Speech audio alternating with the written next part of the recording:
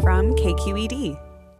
Governor Jerry Brown heads to Rome, the Vatican to be specific. That's topic one on this week's podcast, California Politics Podcast, for the week ending July 17th. How did we get to July 17th already? Came right after July 16th. That's Anthony York here in studio with myself, Marisa Lagos at KQED in San Francisco. The fearless John Myers is on vacation. Fearless we know because he went on a 2-week vacation with his family. Yeah.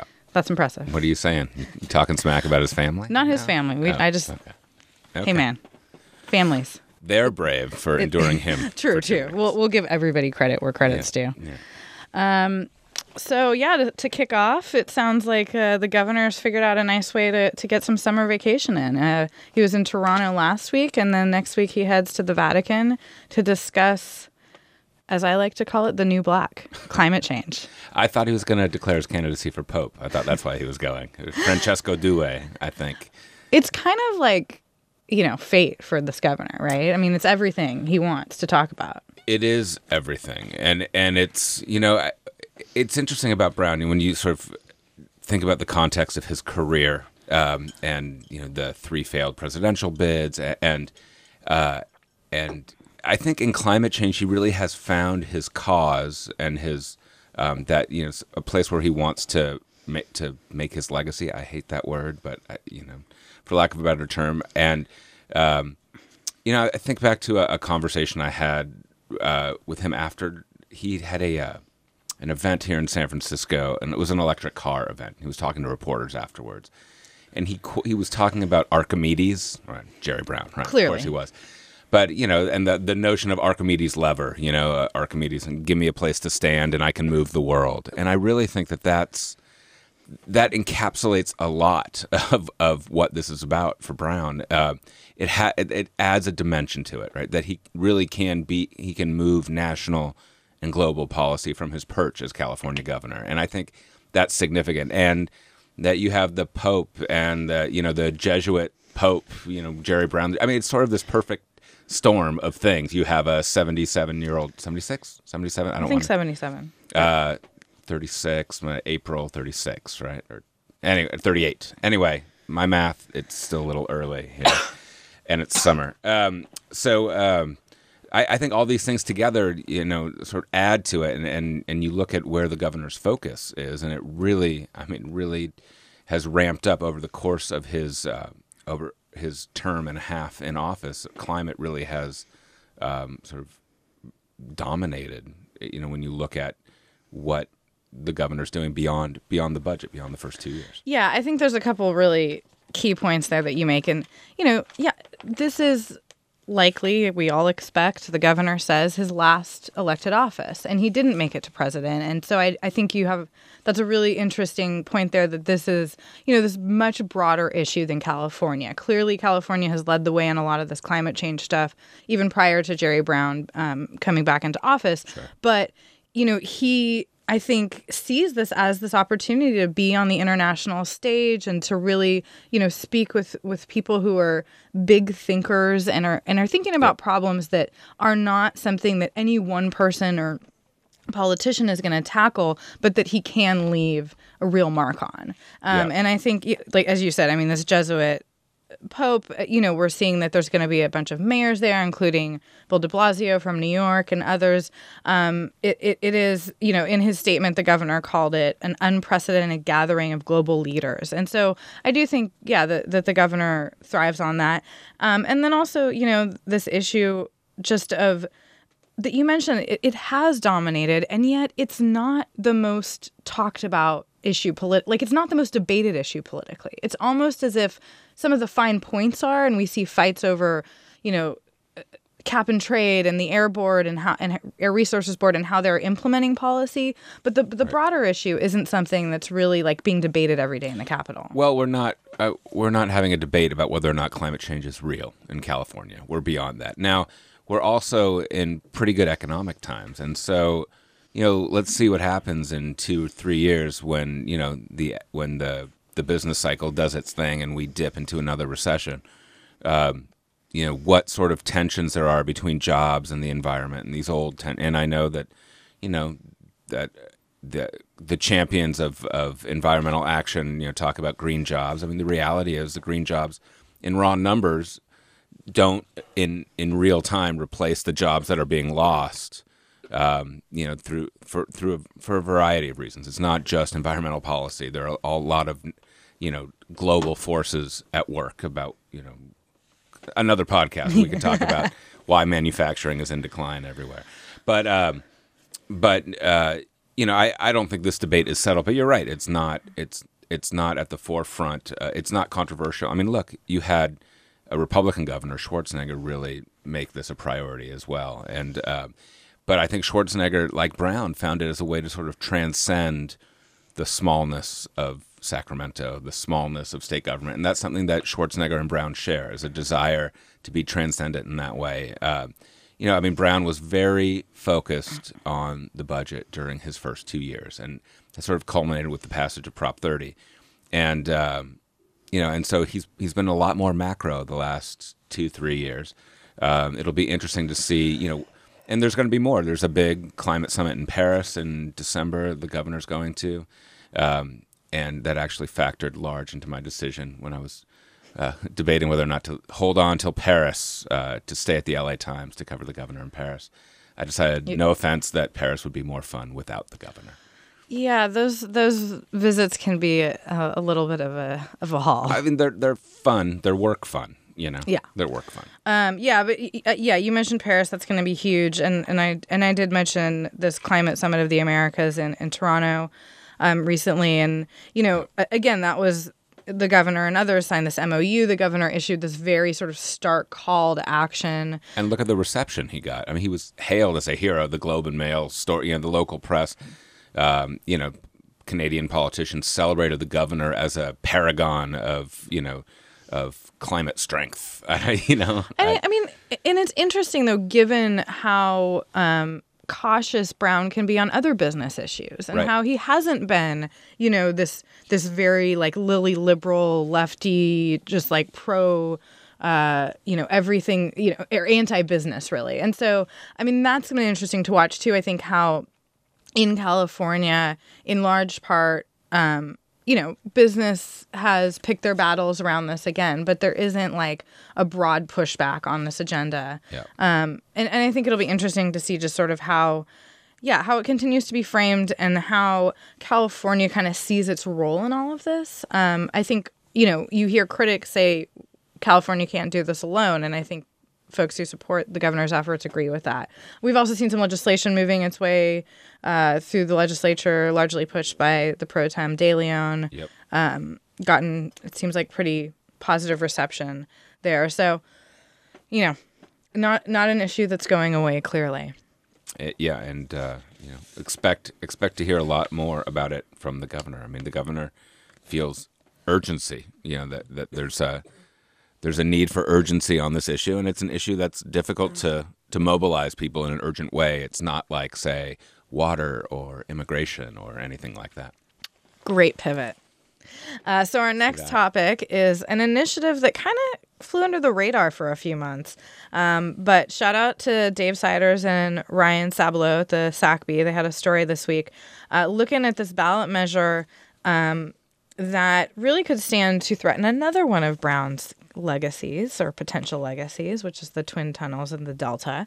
This is a wealthy Stockton area farmer and food processor, Dean Cortopassi, who has circulated this initiative. It doesn't actually name the Twin Tunnels. All it says is that revenue bonds in excess of $2 billion would have to go before voters. And these are basically the types of bonds that are used to finance large public works projects. General obligation bonds already go before voters. But, these are a little different because they're basically money taken out against a project and something that is going to arguably add its own value and sort of make the money back. And it would, I think it would be a huge deal.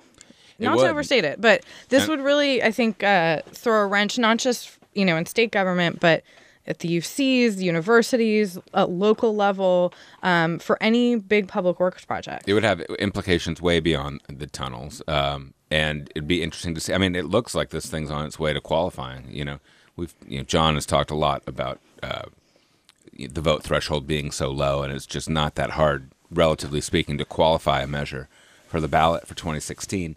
And it'll be interesting to see what the opposition is. You can see groups like Jim Arp's group and other sort of infrastructure, trade unions and others mobilizing against this, not necessarily because of the tunnels, but because of the other implications that this measure would have. So it's clever, and it's a clever way to sort of look, water is a controversial topic, and it's controversial enough, but it's a clever way to sort of insert this notion of fiscal responsibility and citizen oversight of government, which are always very popular, and it's a good way to try to torpedo the tunnels. Yeah, but I got to think that there would be a pretty sizable opposition campaign mounted against this, and one that would include a very wide swath of interest. I mean, That's right, yeah. I think unions would hate this, although, as we've discussed before, they might have their eyes on and money on a couple other balls going on. Yeah. But in this story by the Bee, they quote the CEO of the California Chamber of Commerce, really kind of lashing out at this and accusing Cortopassi of hiding the ball from the public by not mentioning the tunnels. And this could also, as I said, impact smaller, water districts, reservoirs, a lot of the drought stuff that we're seeing kind of being pushed through. And just from a public policy perspective, I do think that there's valid, criticism to be raised about the issue of, do we need to go to voters again for more things? You're right. We are not a direct democracy. We're a representative democracy. We have this initiative system that allows for flare-ups of direct democracy from time to time that are significant. But this would... this would tip the balance. I mean, for better or for worse, this would definitely tip that balance when you talk about sort of the fundamental role of government and the role that citizens have in the day-to-day operations of the state government. And given the average citizen's knowledge about state government, which is not terribly high, as the PPIC poll reminds us on a regular basis, I think there's some legitimate cause for concern, even if you're a believer in direct democracy and the initiative system. Well, and if you're fiscally a fiscal hawk, you could also you could make the argument that yes, the voters should weigh in on these types of huge spending projects. You could also make the argument that this is going to really just drive up the cost of government more, because having to go to the ballot every single time you want to approve a revenue bond. And let's be clear, I mean, $2 billion sounds like a lot of money, and obviously it is to any single person, but in the context of public works projects, it can't build much freeway for that. You really can't. And I think we're seeing right now a lot of big ambitious projects kind of being pushed out of Sacramento. In addition to the tunnels, we have the $68 billion high-speed rail project, which potentially could stand to be impacted. Some of that's GO bonds currently, but we're still... Right. They're still figuring out the financing. We have a special session coming up on transportation. I think there's a lot of interest in that realm of coming up with, ongoing revenue sources. But there are big, big deficits in that area that, it's entirely possible we could see a proposal for some sort of bonds to come out of. So it seems like this is going to be this farmer and possibly John Kupal and the Howard Jarvis Taxpayers Foundation and maybe a lot of the Delta folks. And the Delta folks the Delta. Against the world. Yeah. But, but with a good title and summary and good ballot language and a ballot that is probably going to be pretty long and have some big issues on it. And, it's that challenge of breaking through that in a political campaign, how you reach state voters. And I think this is the kind of measure that can often be totally underestimated in Sacramento. It's the kind of thing that every insider thinks, oh, well, no, because Alan Zarenberg and the unions are both against it. Like, no way does this thing have a chance. And yet, people read it and it sounds good and they vote for it. So, we'll have to wait and see. Yeah, no, I think it does on its face sort of play to a lot of, existing suspicion about government and spending, and are they spending our money wisely? And And then on the flip side of that, if people don't understand a measure, their tendency is to vote no. So, yeah, this will be interesting. Put it on the list for 2016. Potential Will list. do. Next up, let's go to our little side dishes. What do you got, Anthony? Well, in the spirit of summertime, I've just got the legislative recess. I mean, thank God, right? Hallelujah. Can get a little hallelujah for legislative recess. The legislature, I mean, love you all, really. But, they're going to be gone for a month, which... Didn't used to happen. Didn't used to happen. In some states, they're gone for several months, though. So... but this is a full-time legislature. They're going to be in their districts, I'm sure, meeting with their representatives. But it's sort of a break in the action in Sacramento. We're seeing flurries of bills. We've had a number of deadlines, and the governor is signing dozens of bills. You look at the releases from the governor's office.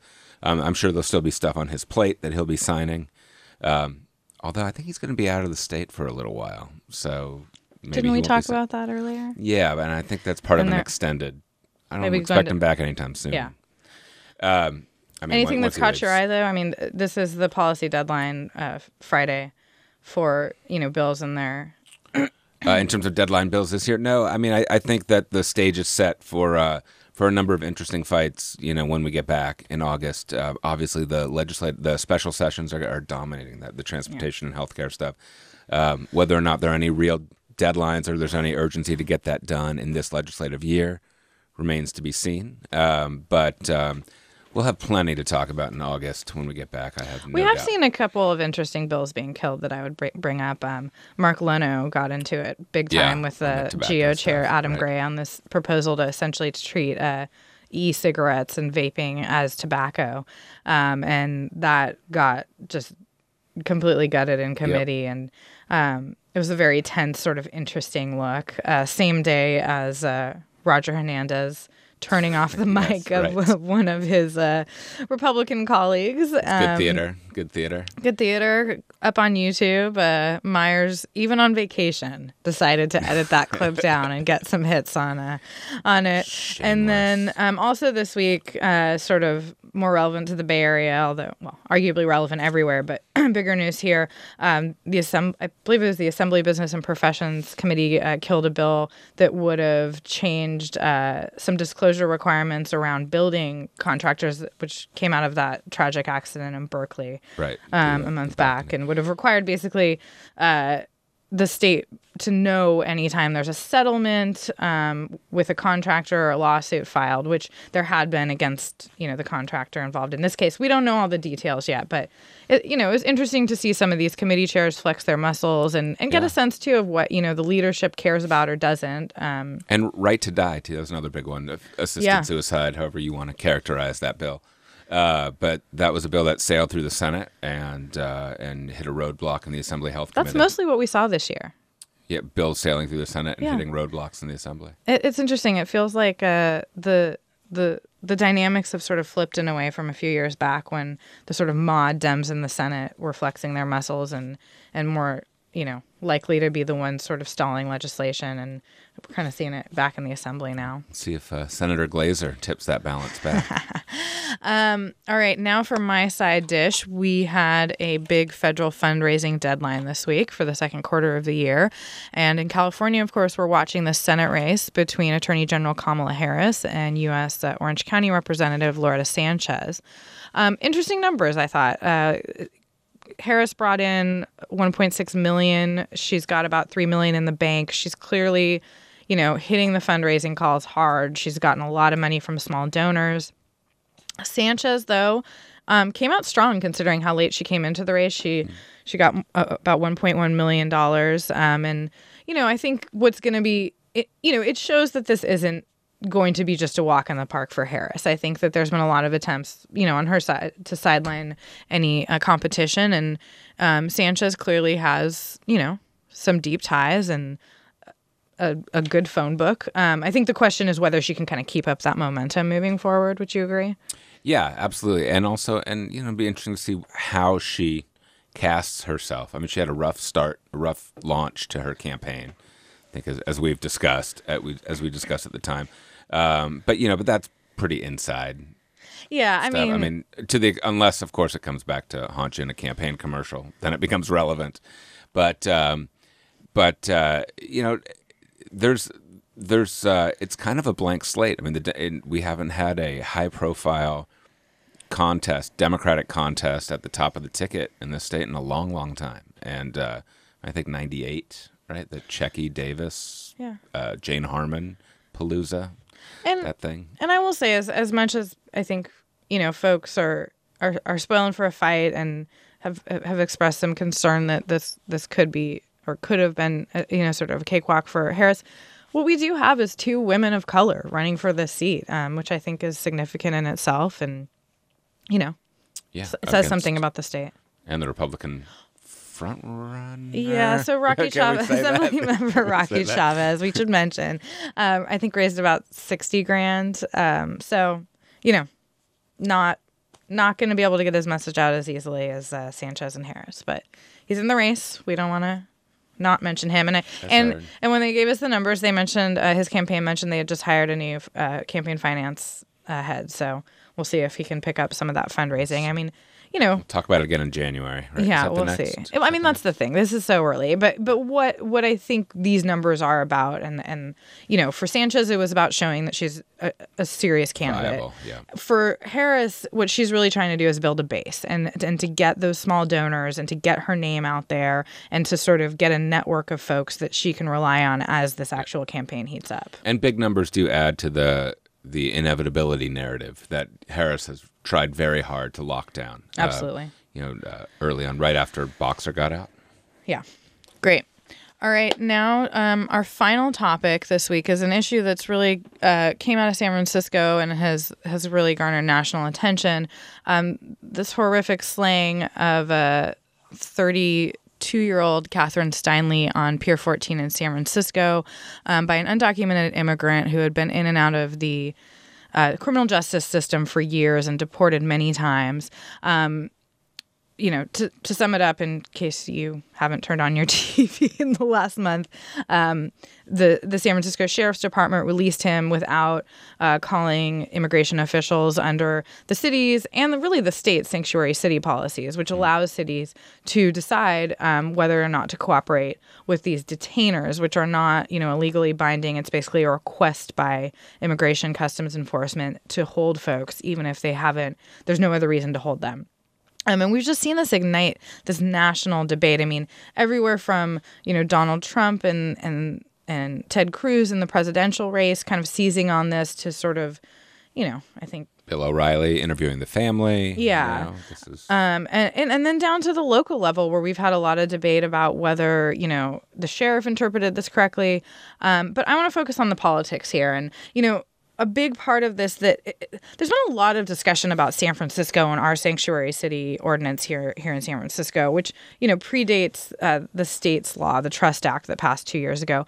But I think that's a really important component here that's kind of gotten lost in the shuffle, is that this happens thousands of times, you know, a month, a year around the state. This is not shooting. No. Well, yes, but not these type. No, where, you know, sheriffs decide that they are not going to honor these ICE detainers because the person in their jail does not have a violent past and doesn't have any current crimes. And so, you know, former Assembly Member Tom Ammiano spent years trying to pass the Trust Act, ended up getting vetoed at least once, maybe twice. I think once, that it finally made it to Governor Brown's desk. Once or twice. Yeah. And you know, he worked with Brown and with a lot of law enforcement to really shape that and make it something that the governor and his allies in law enforcement could deal with. And so I found it really interesting the way that, you know, everybody sort of seized on this for their own political purposes.